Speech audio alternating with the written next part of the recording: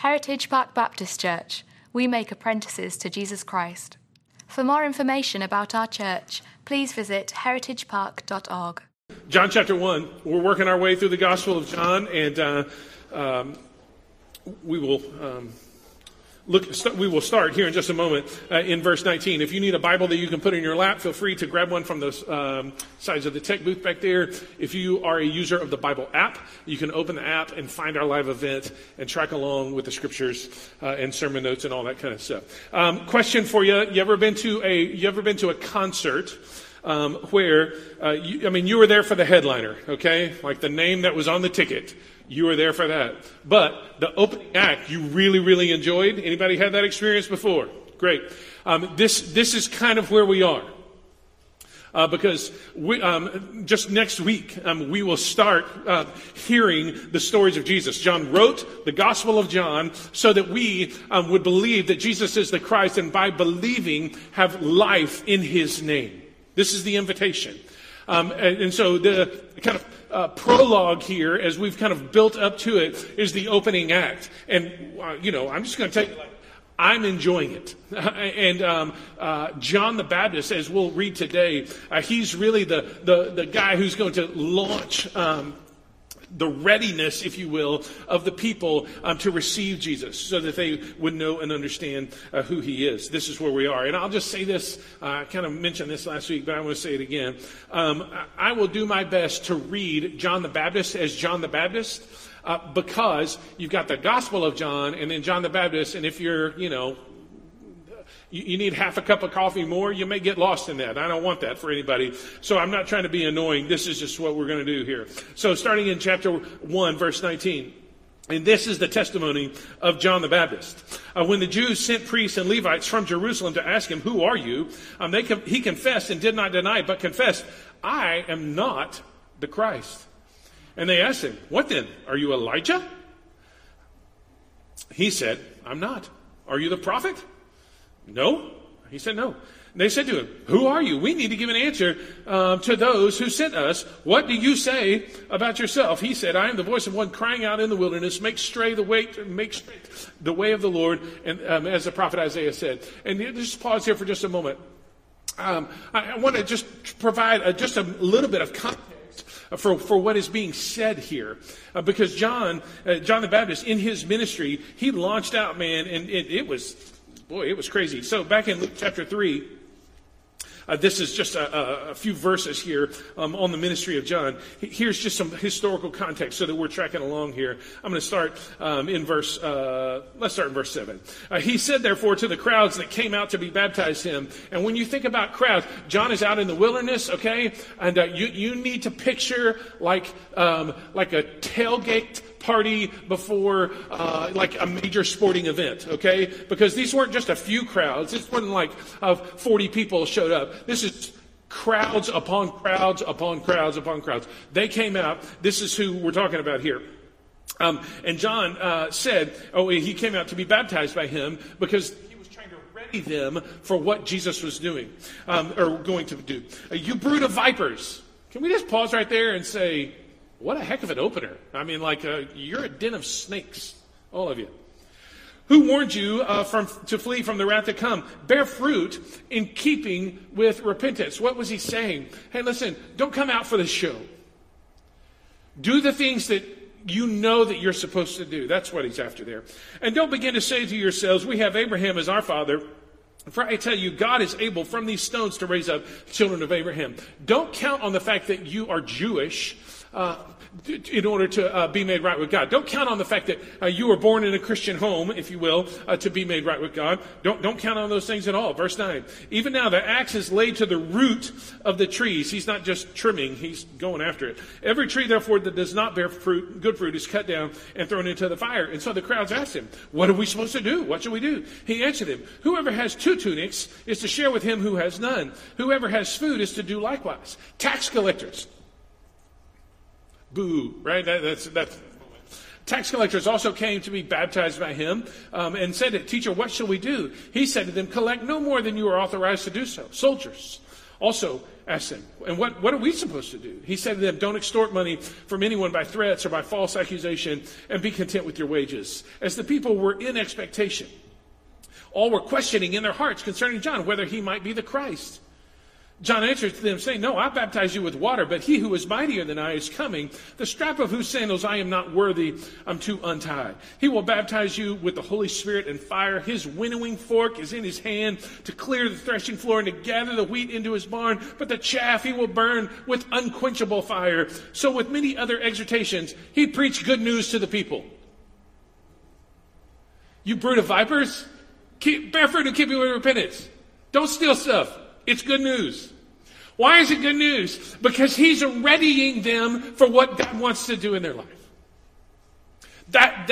He's the opening act for what God is going to do in Jesus for these people. This is why it's good news. And so if you will, back to chapter 1 of John, verse 25, they asked him, then why are you baptizing if you're neither Christ nor Elijah nor the prophet? John answered them, I baptize you with water, but among you stands one who you do not know, even who comes after me, the strap of whose sandal I am not worthy to untie. We've heard this before.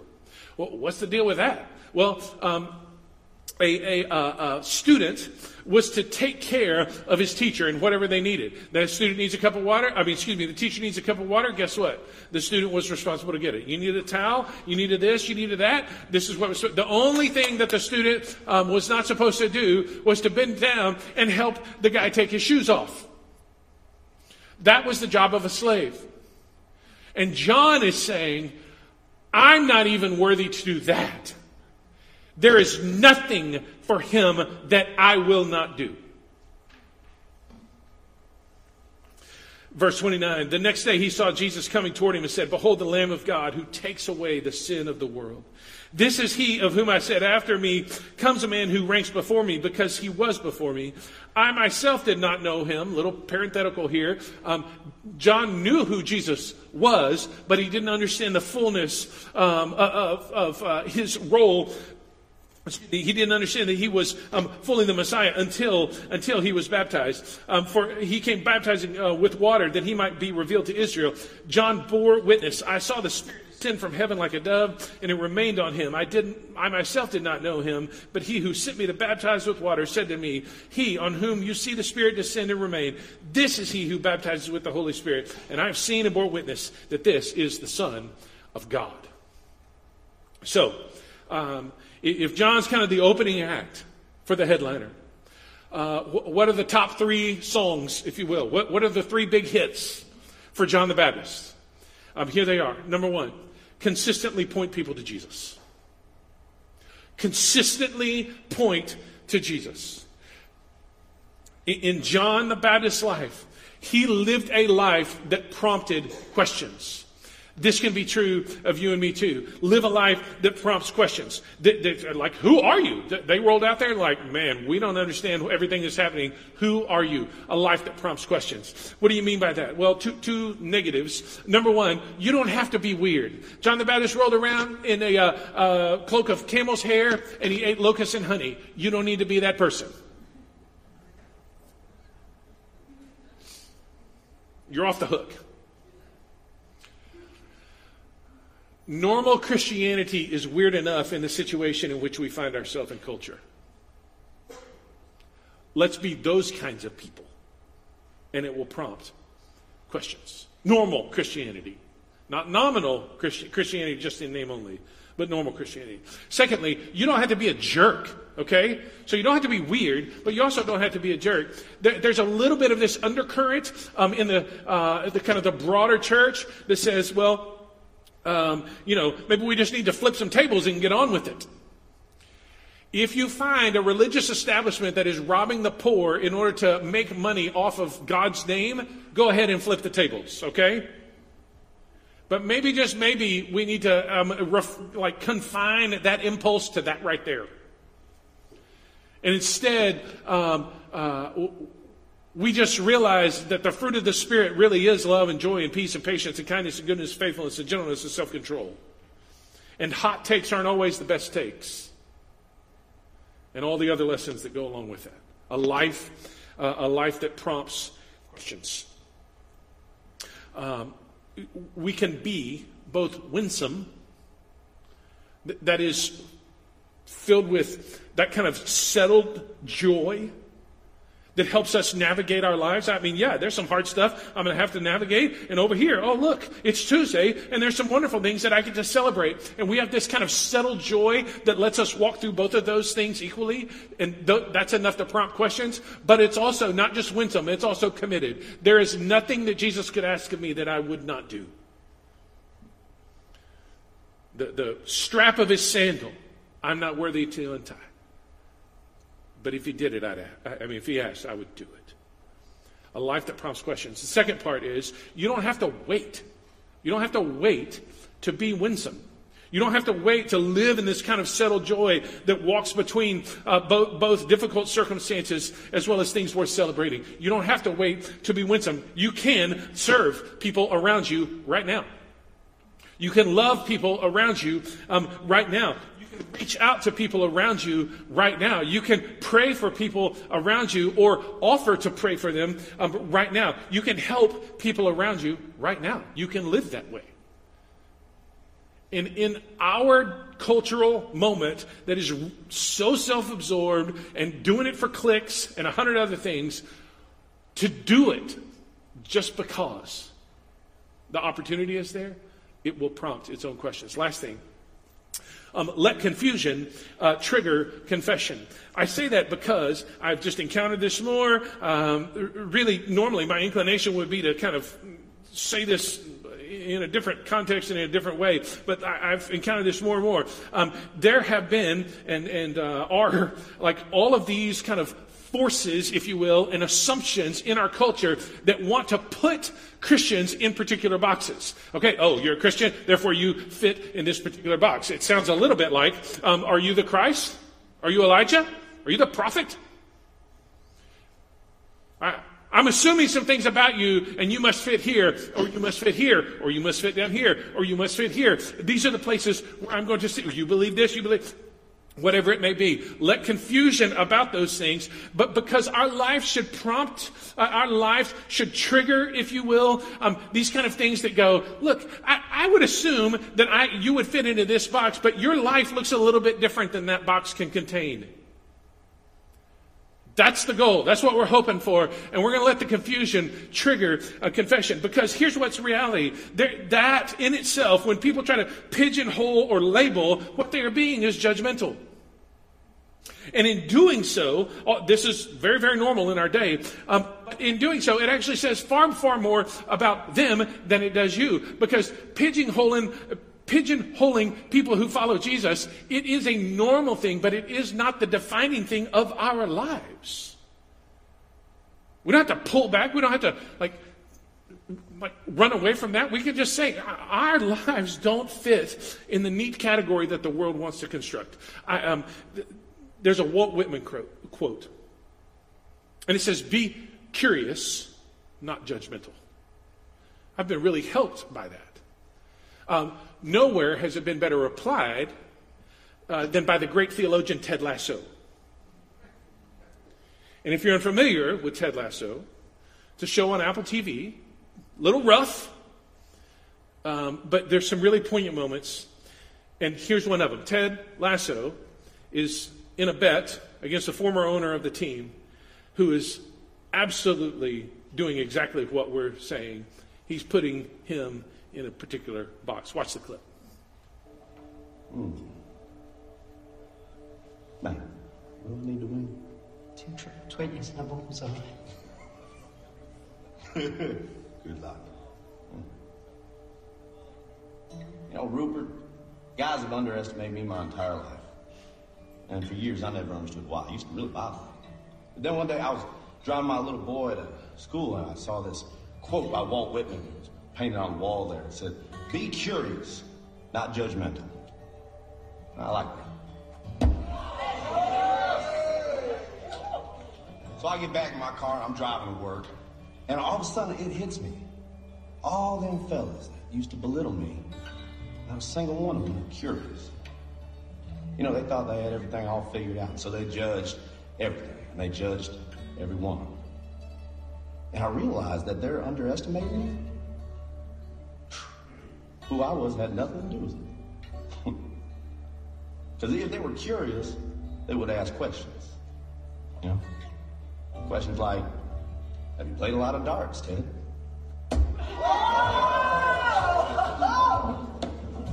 Which I would have answered, yes, sir. Every Sunday afternoon at a sports bar with my father from age 10 until I was 16 when he passed away.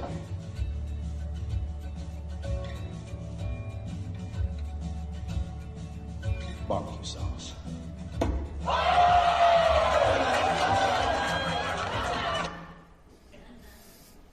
I love the little look at the end there and the kind of side glance with the, like, hey, did you see that coming? What if our lives were like that? World wants to pigeonhole, world wants to label, culture wants to kind of make assumptions, and we can have the tendency to back off instead of to step up and say, you know, what you could be is curious. We don't have to live in fear. We can consistently point people to Jesus. And in their confusion, we can trigger the confession. Oh, we're not anything uniquely special, but we know somebody who is. Consistently point to Jesus. Second, big thing, big hit, if you will, from John the Baptist, the opening act. Let Jesus deal with sin. Verse 29. The next day he saw Jesus coming toward him, and he said, behold, the Lamb of God who takes away the sin of the world. Let Jesus deal with sin. What kind of sin are we talking about? Let's start with our own sin. Let Jesus deal with your sin. Why? Because it is in us, especially in some of us, once Jesus has gone to work and has revealed himself to us, we go, oh, you know, Jesus, thank you so much for forgiving me, and thank you so much for doing what you did for me. And now I understand that it's my job to take on all of this weight, and I'm going to walk around with it. I'm going to just sling it in my backpack here, and I'm going to run around with it to make myself feel bad because you had to do that for me. And somehow I'm going to pay you back. That's a terrible idea, just in case you're wondering. It's a terrible idea. Jesus is not honored by that, and your back hurts.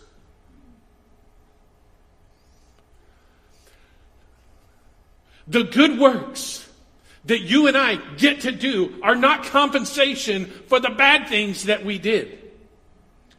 Otherwise, what we have is this kind of merited mercy, and that is a contradiction in and of itself. Nobody merits mercy. Why? Because it's mercy. And you think, well, that's good for the guy next to me here, because he doesn't look like, that big of a sinner. I, though, grade A, corn-fed, all-natural sinner. That's me. I need to do this because I'm not clean. I'm not sure Jesus can handle all of this. To you, I would just say this. There's a particular encounter,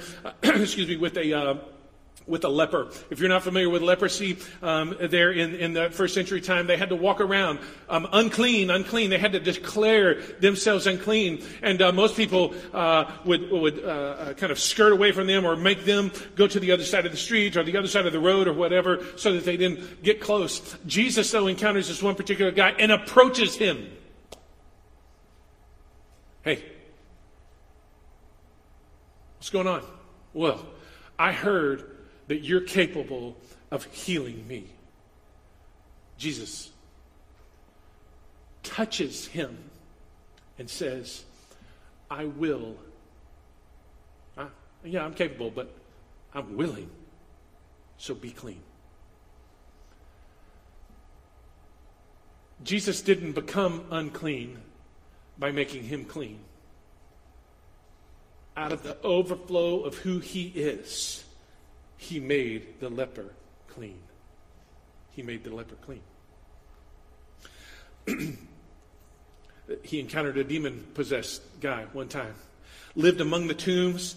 The townsfolk would try to chain him up, and he was so overcome with darkness, supernatural energy and power was inside of him so that he would break the chains apart. But nobody thought that he was actually free.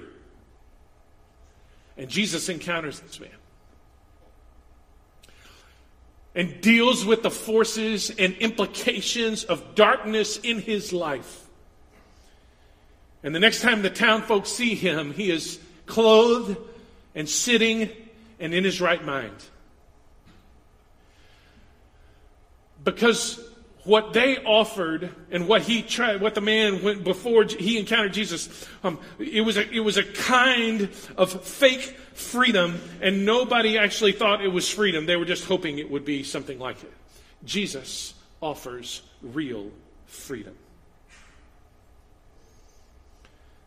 Funeral comes by. Jesus stops the funeral procession. In our day and age, he would have cracked the coffin open, looked at the person laying there and said, "Hey man, get up. You got to go take care of your mom." And he did. The unclean become clean. Those in bondage live in freedom. Those just overwhelmed with death experience life. Jesus can deal with your sin. That's what he says. And behold, the Lamb of God who takes away the sin of the world. And one more time, just in our minds, let's put ourselves in this particular context. John, referencing the kind of Passover celebration in our day. If you know any people who practice the Jewish religion, Yom Kippur, and they would bring in 2 goats, and they would cast lots for them. They would roll dice to see, and one would be taken into the temple and slaughtered to pay for sin. And some people think that that's all that was accomplished in the moment. Jesus paid for sin, but it's blood and guts everywhere. And so I need to help clean the place up. I need to make sure that I do my part to bring all of this kind of back into order. But that's not what happened. That's not the whole story. One was indeed a payment for sin. The other one, the high priest would lay his hands on it, confess the sin of the nation over this goat, and then it would be led away. He was called the scapegoat, the one who would bear the guilt and be taken away.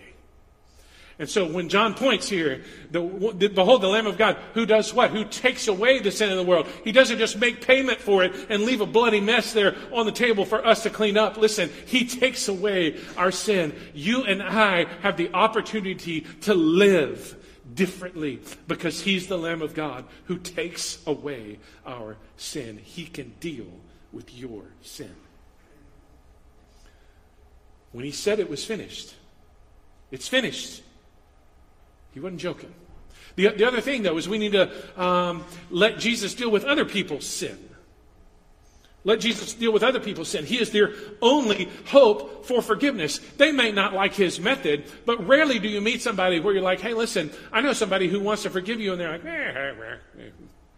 People know the devastation of darkness, and they know the nag of guilt. And so when you get into these kind of conversations, which I hope you do, you can represent by consistently pointing people to Jesus that Jesus can deal with their sin.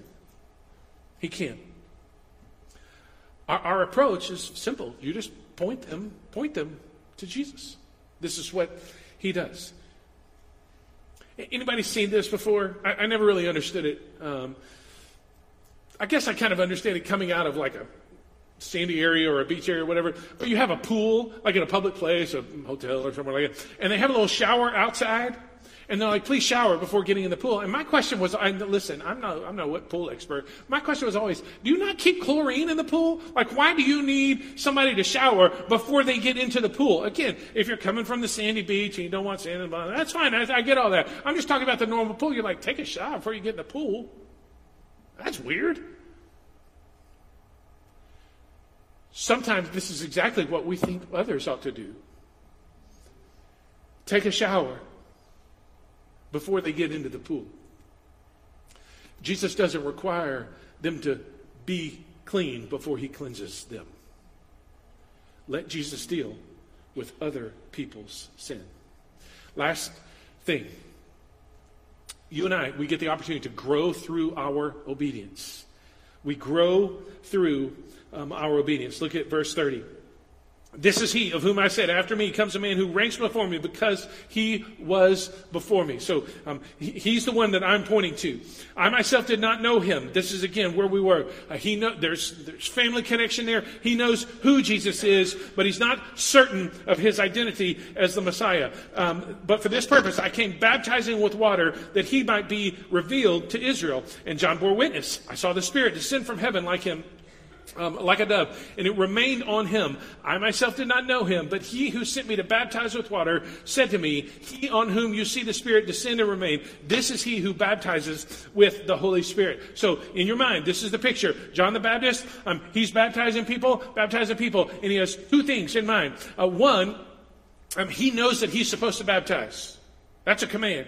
Secondly, he has a promise, and here's the promise. There's going to be a moment where you baptize somebody, John, and the Spirit of God is going to come down and rest on them like a dove and remain. And this is the one who's the Messiah. And John puts it all together in Jesus when he baptizes. John the Baptist puts it all together when he baptizes Jesus. And here's what I would say. If he had not been obeying the command, go out and baptize, ready the people for Jesus coming. If he had not been obeying the command, he wouldn't have seen all that he got to see. Our obedience readies us for revelation.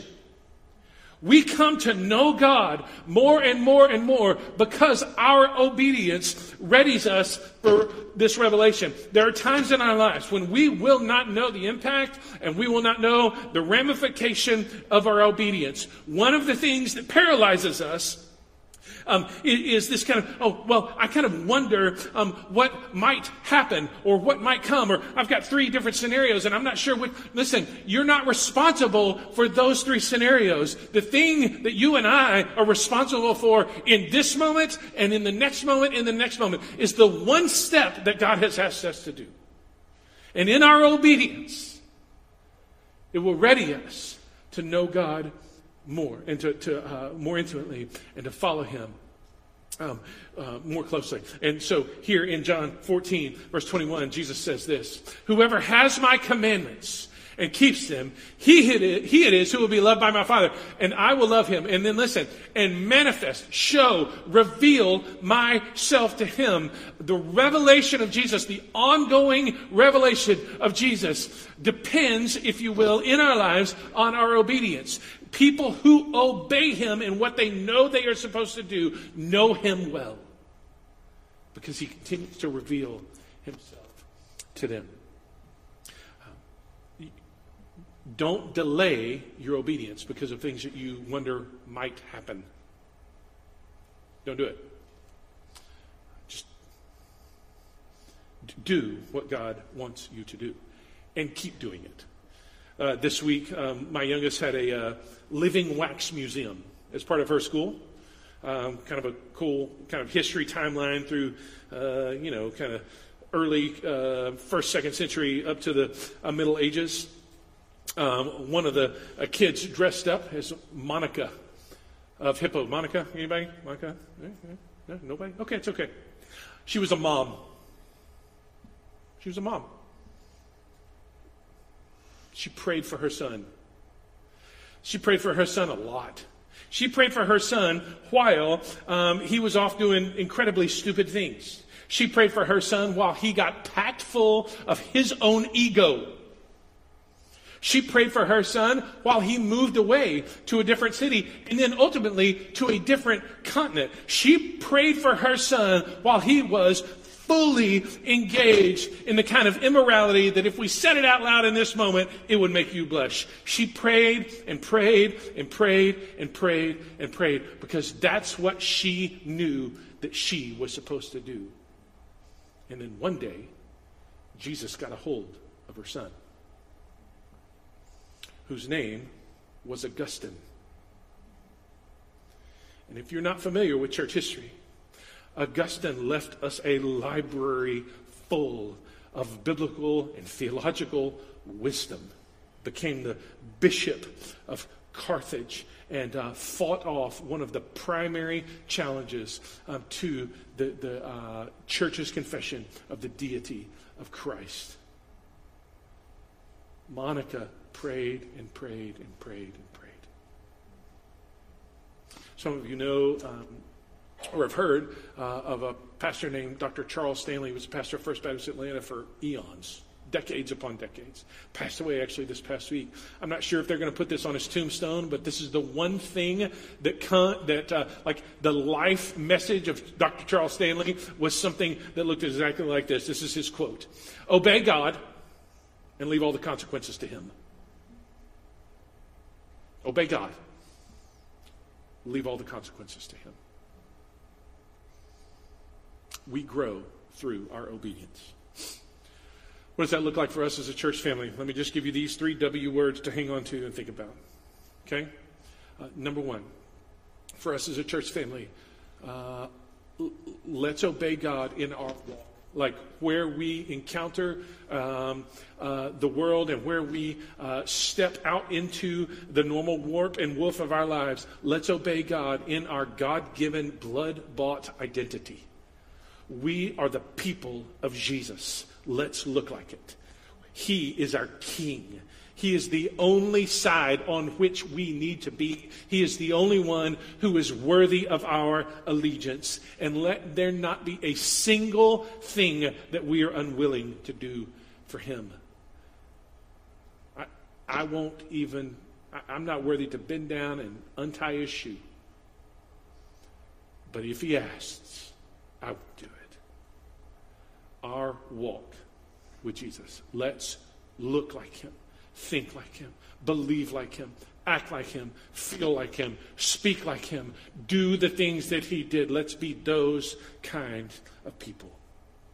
Secondly, our worship, that we, yes, collectively in here, we would lean in. Yes, 100%, all the time.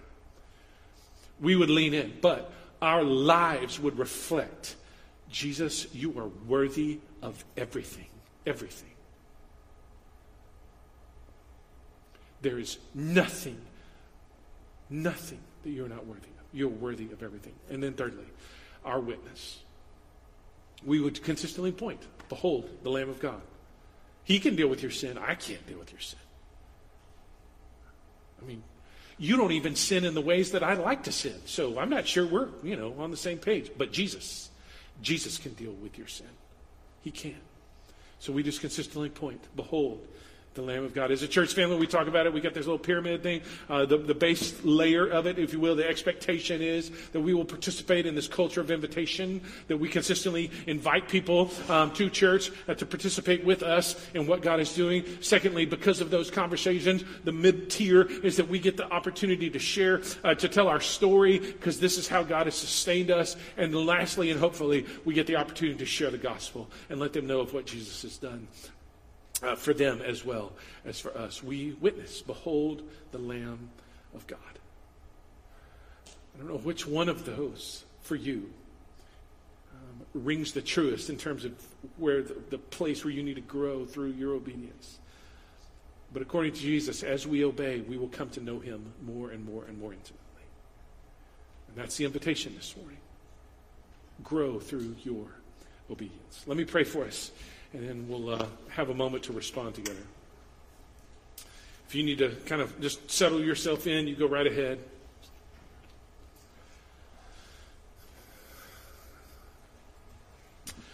Father, in Jesus' name, I pray that our lives would be reflective of your kingdom.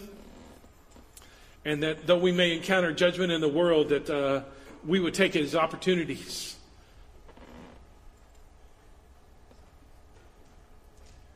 to answer questions of curiosity that may be underneath that kind of labeling, pigeonholing stuff. May our lives reflect that. Father, and I pray in particular for any single person in here who is at a place where they know that this is the next step of their obedience. I pray that you would give them the courage to take it and you would meet them as they do so. I pray for us as a church that we would live out the things that you have for us. We don't want to be sideline people. We don't want to armchair quarterback anything. Put us in the game.